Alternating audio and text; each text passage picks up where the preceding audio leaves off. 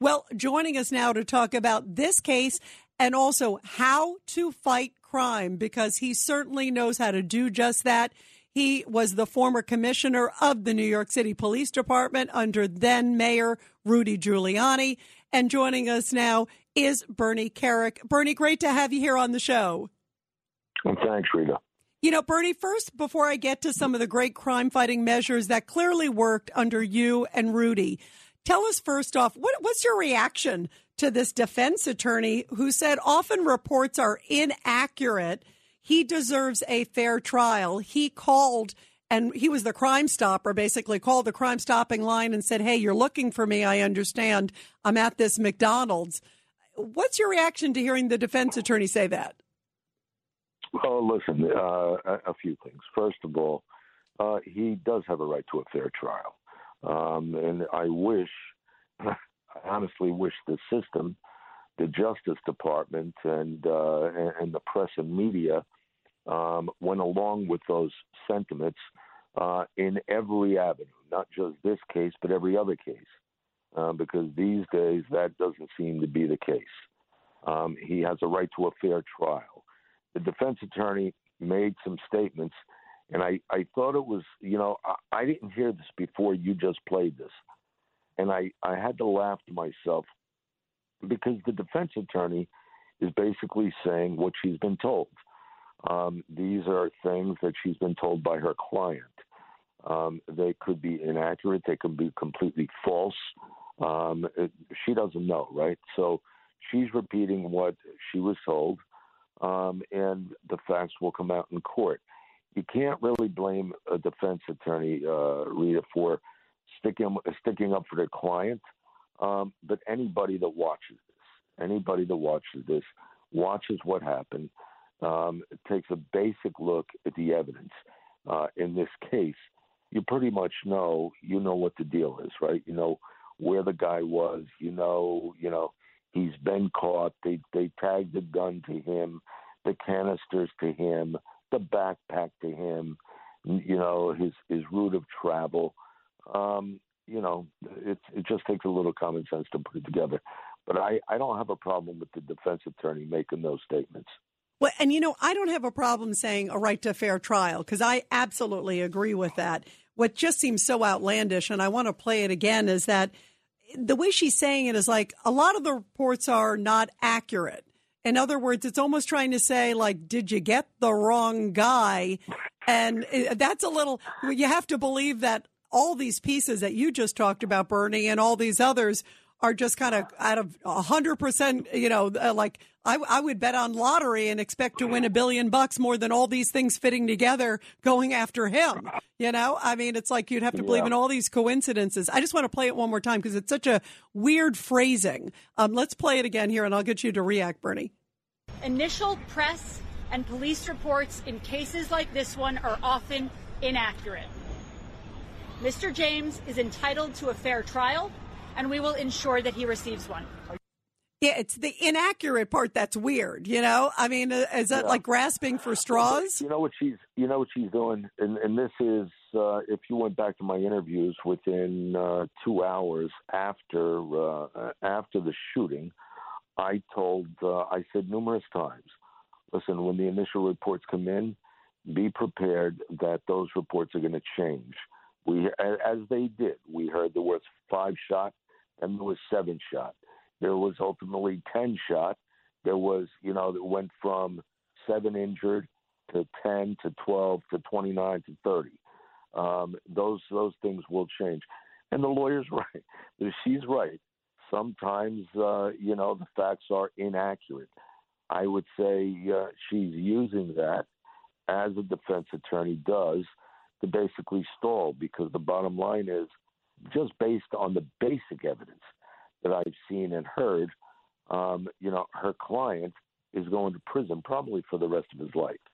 So she's going to do whatever she has to do to create that picture before they get into court. What do you make of the fact that it is a federal crime? And you just hit on the head, Bernie, I think, in the fact that he could get life behind bars, that this is a much more serious case because it's a federal charge of a terrorist act. on a mass transit system. That's the qualifier for it to be. Hopefully, that will be a much more severe punishment than if it was somewhere else, because it seems like he was a victim of a revolving door, Bernie. Yeah, you know what, Rita? Or we were a victim of his revolving door, I should say, Bernie.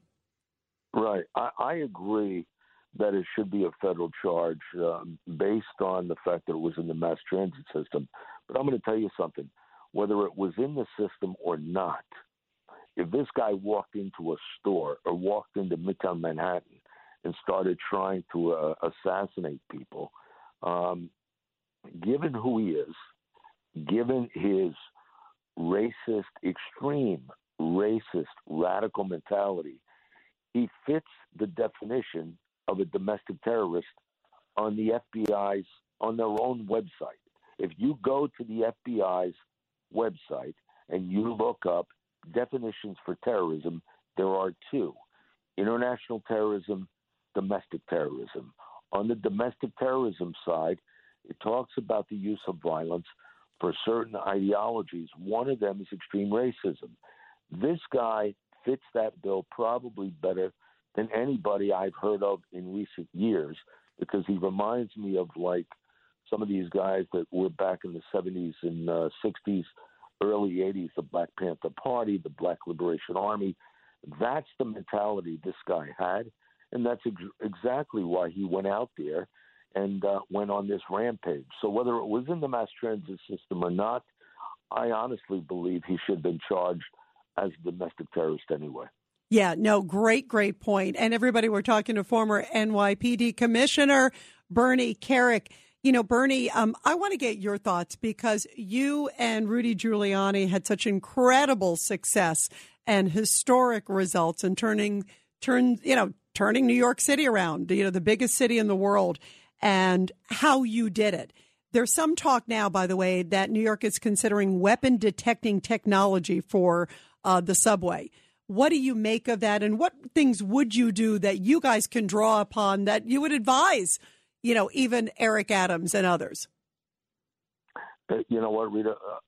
Listen, enhancing technology under any circumstances is good for policing, right? Whether it's the weapons identification programs, whether it's shot spotters in the communities that can pick up the sound of gunfire and have cameras flagged down on the location where those gunshots are going off, or whatever the case may be.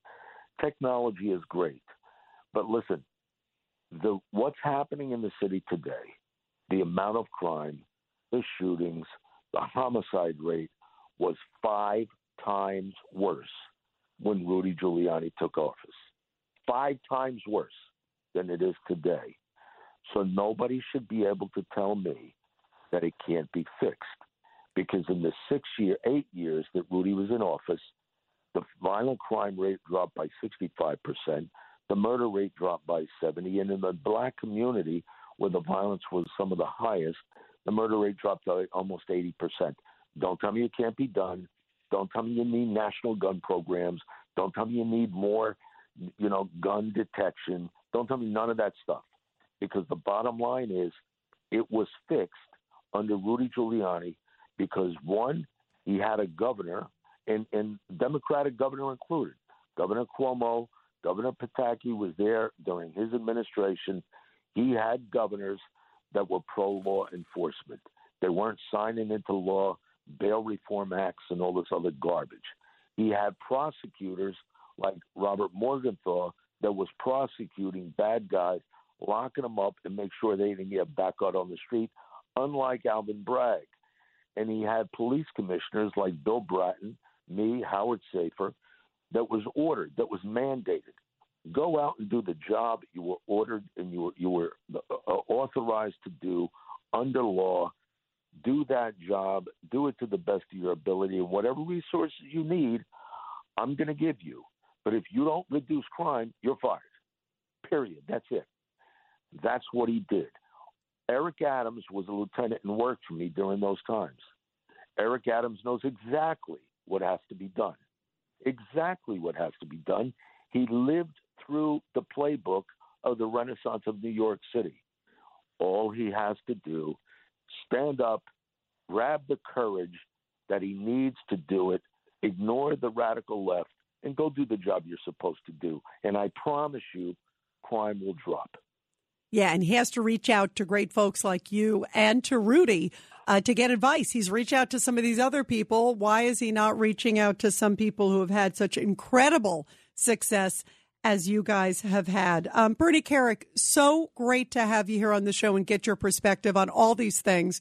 And thank you for all you've done to keep this great city safe. Thanks, Rita. This is Greg Kelly for Priority Gold. What does it mean to be America's precious metals dealer? It means that you're in touch with the hearts and minds of those who love this country, value our freedom, and want to protect the future. Priority Gold is that precious metals dealer. They've helped thousands of Americans back their retirement with solid gold and silver. Call Priority Gold at 888-506-6439. Receive free shipping, free storage, a free investment guide, and one of the best purchase experiences in the industry. Call now or go to PriorityGold.com.